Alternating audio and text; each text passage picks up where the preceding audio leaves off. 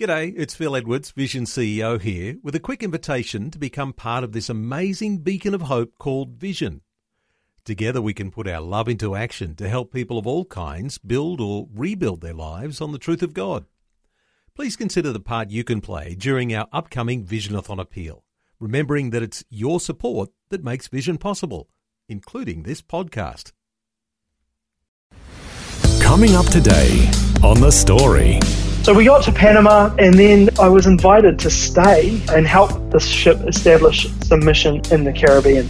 So I spent most of 2018 in Commonwealth of Dominica, and we provided an eye surgery outreach and some dental care and some primary health care. But in the course of doing all of that, we also ended up in the Virgin Islands for a while, and the Lord provided all the way through. For every time we had a need, He provided what we needed.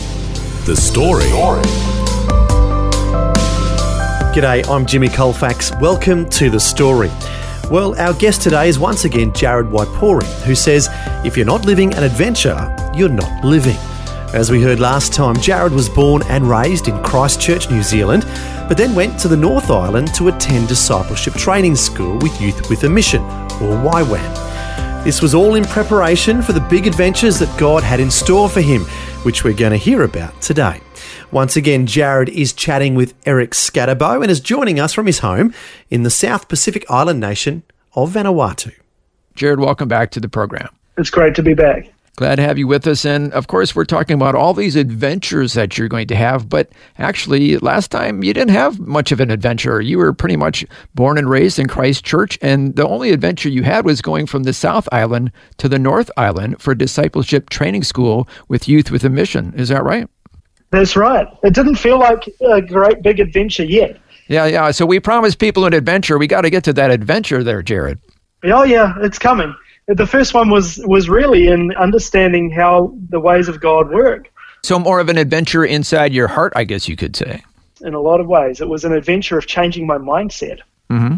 We had this teacher who took us on this exercise in hearing the Lord's voice. And just very, very briefly, it's not necessarily about her booming voice or some handwriting on a wall necessarily, but for a lot of us, it was about, pictures and impression from the Lord. And what happened is I started to get these little inside my mind pictures of trucks and tractors and boats and bulldozers, and a sense of the Lord inspiring me to do ministry to remote parts of desert places and remote communities all over. Largely related to trucks and machines, because of course I'd come from machinery world. Mm-hmm. And I remember walking up the path one afternoon saying to the Lord, I feel like I'm making this up because these are all things that I really enjoy. And I felt a sense of Him responding to me saying, have you ever considered that I gave you the passions you have so that you can use them for my glory? Mm. Yeah. And that totally transformed how I thought about the things I enjoy. Because no longer did I have to feel guilty because I like fixing things and I like cool trucks and big cars and things like that. No longer did I necessarily have to feel guilty because if the Lord was inviting me to use those for His ministry, then how could that be a bad thing? Yeah, that's a good point. I mean, you have these passions. And of course, if these are good passions, over time that the Lord probably put those passions in your heart in the first place. Exactly. Mm-hmm. And I sort of got to the sense of realizing that, whether you like a truck or not is quite neutral. But if the Lord is starting to move your heart, that affinity toward trucks could turn into something that really ministers to some people. Mm-hmm. So anyway, I had this change of mindset, and then we went off and we did our little Fiji thing. But inside of that whole process, our leadership had come to me and said, Jared, would you stay with us for a little longer? We see your skills and we'd love you to help us with maintaining this property that we've built. They'd just built a brand new training centre and they built it on this old farmland, and there was an orchard and some trees and a lot of very long grass. And I prayed. And during that time, there'd been this word that the Lord had spoken to me that it was the one clear thing. And it had been spoken over me as a prophecy by one of our teachers. And the word was, you are a doer, and I want you to learn how to be. And it was about moving from a task-oriented mindset to a mindset of being in relationship with the Lord and allowing what I do to flow out of that, rather than flowing from, I have a list of things that I need to achieve. So the conversation became this question of, do I return to the church and the youth ministry that I was already engaged in, or do I stay and do this thing where I can't actually define what it's going to look like or what it's going to be? And it became a question of, the Lord is asking me to learn how to be. Which context is going to facilitate that most? And that context, ultimately, I ended up deciding to stay with Marine Reach at this training facility in Tauranga. And I spent the year and a half following, not leaving the country, not going on big adventures that changed the world, but mowing lawns and grading metal roads down into a valley and cutting gorse and cutting down trees that needed to be moved and oiling automatic door closers. Yeah, not exactly what one would think of when they think of an adventure for the Lord.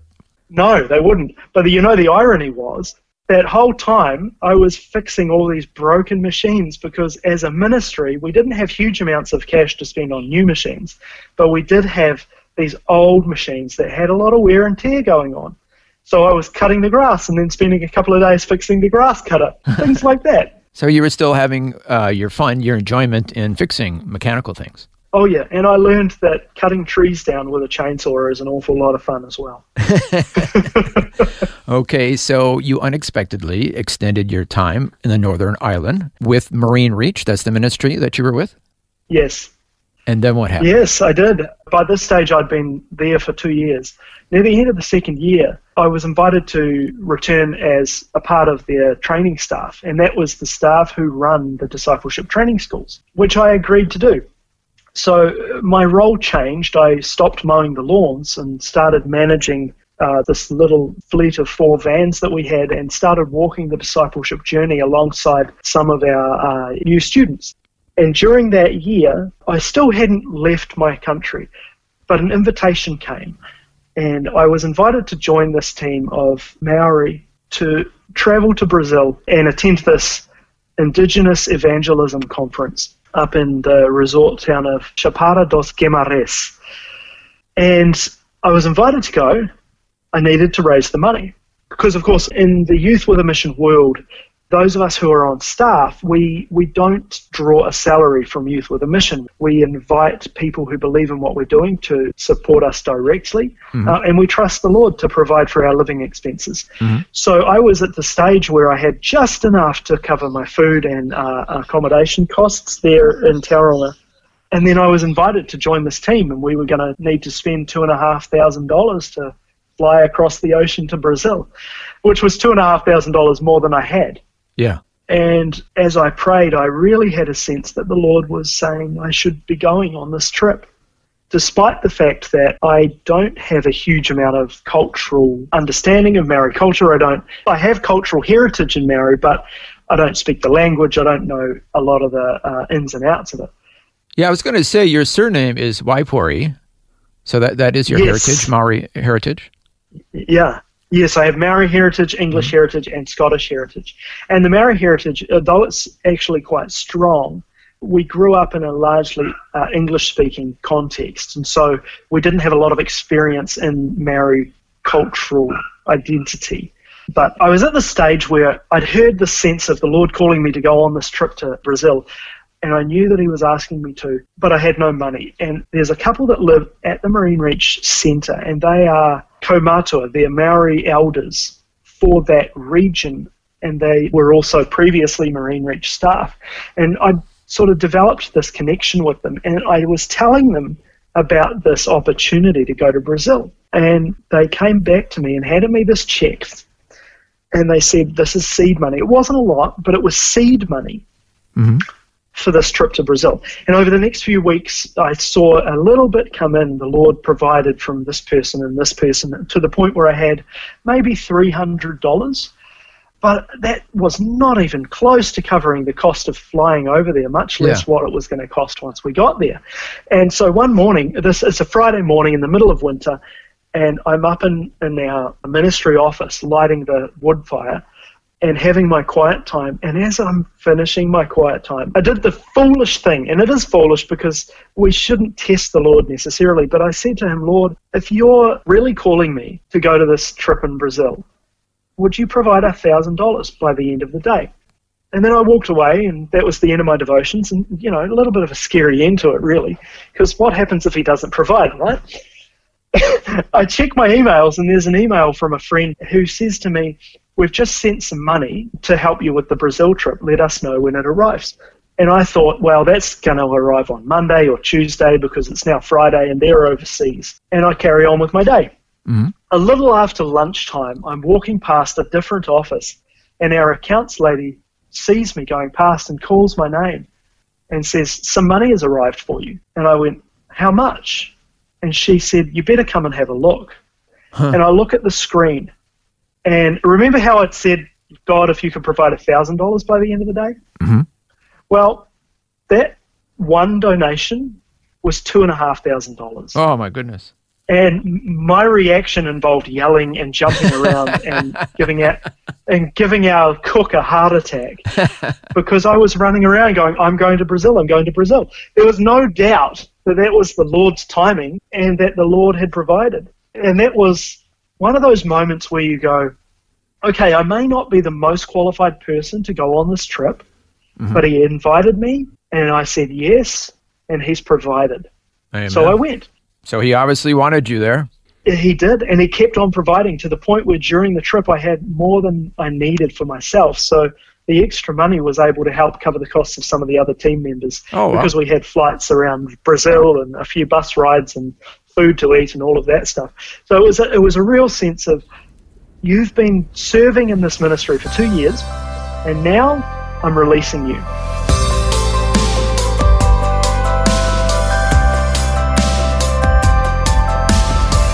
You're listening to The Story. Today, Eric Scatterbo is once again chatting with Jared Waipouri, who's joining us from his home in the South Pacific island nation of Vanuatu. As we're hearing, Jared sharing about how God has been working in his life and leading him to new adventures. Next, we'll hear about more of his travels, including one trip to the other side of the world in a ship. All that and more when we return. The Story. If this program has highlighted something you'd like prayer for, we'd love to pray for you. Call 1-800-PRAY-FOR-ME. That's 1-800-772-936. It's a free call. Or text 0401 132 888. Hi, I'm Jimmy Colfax, and this is The Story. Our guest today is once again Jared Waipouri, who's sharing his adventurous life story. Before the break, we heard how God provided for his trip to Brazil. Now, we'll find out what happened next in his life as his ministry adventures continue. So I went off to Brazil. That was only 10 days. Came back, and I was staff on this discipleship training school. And we'd concluded that the Lord was leading us to go to Vanuatu on outreach. Mm-hmm. And so our director turned around and said, look, we want you to go over there. We haven't sent a team on discipleship training school to Vanuatu in a long time, so we'd like you to go over and just sort of figure out where to sleep and what to do and all of that. So a few weeks after coming back from Brazil, I'm on a plane to Vanuatu, and I landed here, and this YWAM guy said, you can come and stay at my place. I didn't realize at the time, but he was one of the founders of Youth with a Mission in Vanuatu. Mm-hmm. So I went back, picked up my team from New Zealand, and we returned to Vanuatu. We spent 3 weeks on Tana, and Tana is amazing. It's got a volcano, it's got indigenous people who live their custom lifestyle with nothing but a little bit of grass covering their private parts. And we went all around this island giving eye care and trying to arrange for eye surgeries for people who had cataracts. It was an incredible experience. And then from Tana, this wild island with a volcano in the middle, we went to Port Vila and moved to this YWAM base, this Youth with a Mission facility, which is overstating it on a big scale. The following 4 weeks were spent bathing in the river and carrying water from the river up to the house to do the dishes and to do our laundry. The building that was there was literally 4 walls. had a locking front door, but we didn't have a kitchen. So we were cooking on this gas stove outside. And so I get to the end of this 2-month experience in Vanuatu with this idea that I'm now going to go off and set up a ministry using trucks to reach remote parts of other countries. But the Lord had sort of gotten Vanuatu under my skin while I was there. And I had this feeling when I got back to New Zealand that I was going to be back in Vanuatu and that I needed to stay connected with all that the Lord was doing in the country. So it wasn't particularly surprising in the following few months when our directors at Marine Reach asked me to stick around a little longer and then asked me to go to Vanuatu and set up a hospitality centre for our outreach teams and to start organising outreaches for a medical ship. And then what happened? Well, I moved to Vanuatu. And I moved to a country where I'd been there for 2 months previously. So I sort of kind of understood a little bit.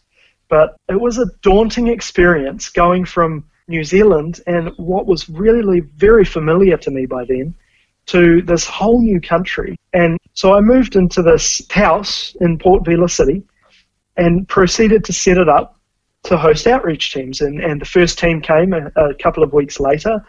And we built water tanks. We went to villages that had not enough rainwater storage and taught the communities how to build these concrete water tanks. And we started doing things that seemed like they would really help the community. And that was what my life consisted of for the next 2 years. I spent time cooking for outreach teams and driving them around and making sure that they were equipped to serve the nation and to disciple the nation as best you can when you're on a short-term outreach. And I discovered in the process that I actually enjoy cooking for a lot of people and that I enjoyed arranging things. But one of the things I mentioned just previously is that Marine Reach had purchased this ship. In 2013, they bought this ship and sailed it to New Zealand. And one of the tasks that I was asked to achieve while I was in Vanuatu was to prepare for this ship to come and help to organise outreaches. And I started to do that, and by 2015, the ship was in the country, and we'd organised this outreach program where the ship sailed to one of the very remote parts of the country which had no airport and very limited road connections. And we provided eyeglasses and dental care and primary health care. Yeah, this was your dream. This was kind of your thinking all the way back into your childhood about ship ministry. Oh, yeah. Is that right? Absolutely. So 5 years down the track, I'm finally getting to do what I felt that I was supposed to be doing in the first place. So my job entailed going to the remote place before the ship went to the remote place to serve the remote place. So I would spend months at a time figuring out which islands we thought we needed to go to, and then flying to the nearest airport and getting in a boat or on a truck and going to these communities that are coastal but very hard to get to figure out, okay, how many people are here? Do they need dental care? Do they need a doctor? Do they need eye care? Can the ship actually stop here? And then I'd come back to town, back to Port Vila, and sit in the office for a couple of days and put all this information together and provide it back to our New Zealand guys who looked after the ship during cyclone season and say, okay, this is what I think we should do. So the ship would come here at the end of the cyclone season, and I'd jump on. And then all these things that I thought we should do, I had the privilege of helping the ship do them for the couple of years that it was working here. Wow, that had to be very gratifying to know that you're helping all these people. It was amazing. There were times when we were delivering water because there'd been drought for weeks and no one had water, and the ship was equipped with a water maker that could deliver enough drinking water for thousands of people. And there was one incident where a cyclone arrived at a time where there shouldn't have been one. So we had to rush away from the cyclone, and we ended up in Fiji. But the fun part was that the World Health Organization had a bunch of supplies that they wanted to send to Vanuatu, and we just happened to be there. So we said, look, we'll carry these supplies back if you'd like, and we can even distribute them. So we turned around and happened to be one of the first 3 ships to respond after Cyclone Donna in 2017. Wow. We visited these very, very remote northern islands delivering healthcare and drinking water and just basically showing them that people care after a massive cyclone event. That's wonderful. It was huge. We saw the Lord move in amazing ways. Unfortunately, we're running out of time, but we want to hear about your trip to the Caribbean. And then also on a personal level, there's a development in your personal life we want to talk about. Yes. At the end of 2017, the Ministry of Marine Reach felt that the ship needed to be moved. And so we were asked to relocate it to the Caribbean. And I had the privilege of being on that trip. So we sailed from Vanuatu to Fiji, and then on from Fiji, we spent 28 days at sea, sailing from Fiji to Panama, which once you get out into the middle of the ocean, when you're thousands of miles from the nearest piece of land, it really helps you to sort of realize how amazing our God is and how amazing this planet is. But we got to Panama, and I had the privilege of being one of the people to actually steer the ship as we went through the Panama Canal, which for all the listeners who haven't been there, it's a pretty incredible experience. If you ever have an opportunity to get to Panama, even just to stand on the edge, that canal is an amazing piece of engineering. Yeah. So we got to Panama, and then I was invited to stay and help the ship establish some mission in the Caribbean.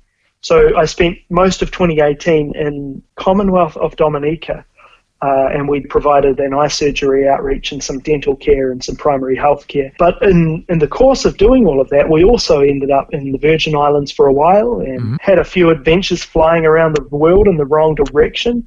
But the Lord provided all the way through. For every time we had a need, He provided what we needed. But Vanuatu was on your mind, is that right?